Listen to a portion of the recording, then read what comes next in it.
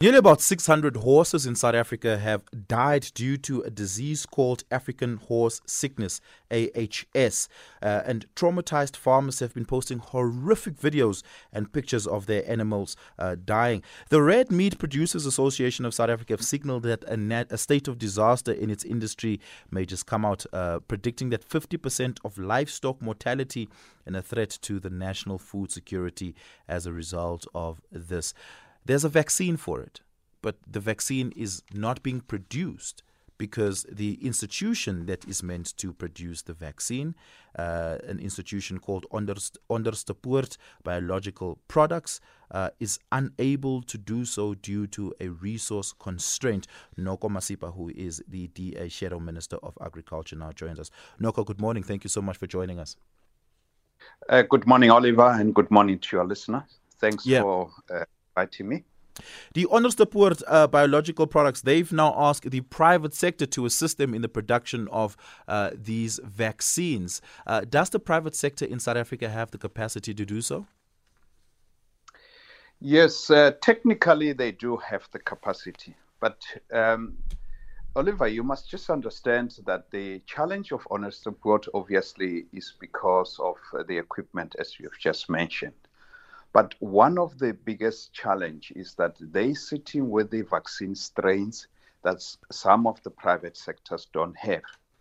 The one company has just received approval yesterday after we have really put sustained pressure on the minister to ensure that she also, ensure that registration of those that are applying to register to produce vaccines, to register to get licensed to supply the vaccines, are also approved. So the one challenge that we have been sitting with is that bluetongue, for example, and African horse sickness and Rift Valley fever vaccines, they are only the strains of those vaccines are only with Onderstepoort Biological Products.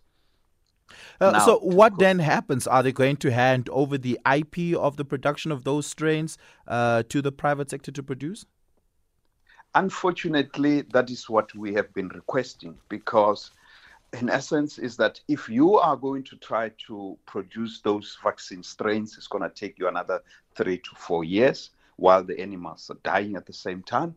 And also you're not really even assured that you will get approval on time. Like this particular bluetongue vaccine strains that were approved now recently, it took almost 3 years for the registrar to approve. So those are the circumstances, unfortunately, that we are requesting that the Onderstepoort Biological Products must find a way of working with the private sector with their own IP and ensuring that they put all their legal means to ensure that, they are not done by the private sector ultimately in the end. Yeah. And then just finally, are there interim measures that can be taken in place, non-pharmaceutical interventions to protect horses from the spread of the disease? You see, your problem, the pharmaceutical like Aspen, they are human vaccines, They're not really animal. They don't deal with animal vaccine. But from a technology point of view, I am sure that they have got the capacity to really support the Onderstepoort Biological Products. But that I am not really an expert. But I think the challenge for us, Oliver, is that we need to make sure that our food systems is working. It's working at veterinary services. It's working at reporting services. Because the problem of this dying horses is that the veterinary services in those provinces don't even have data. They never even reported these problems to their departments. Oh, wow. And it was like news story to minister, news story to the DG, because they were not reporting that were coming through from the provinces. Oh, my goodness.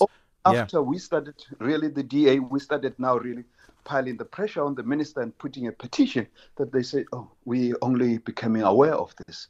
Yeah. Because the veterinary doctors don't have the data at the ground level. Yeah. Thank you so much for that, Noko Masipa. Really do appreciate your insights on this story this morning, the DA Shadow Minister of Agriculture. Let's take your traffic.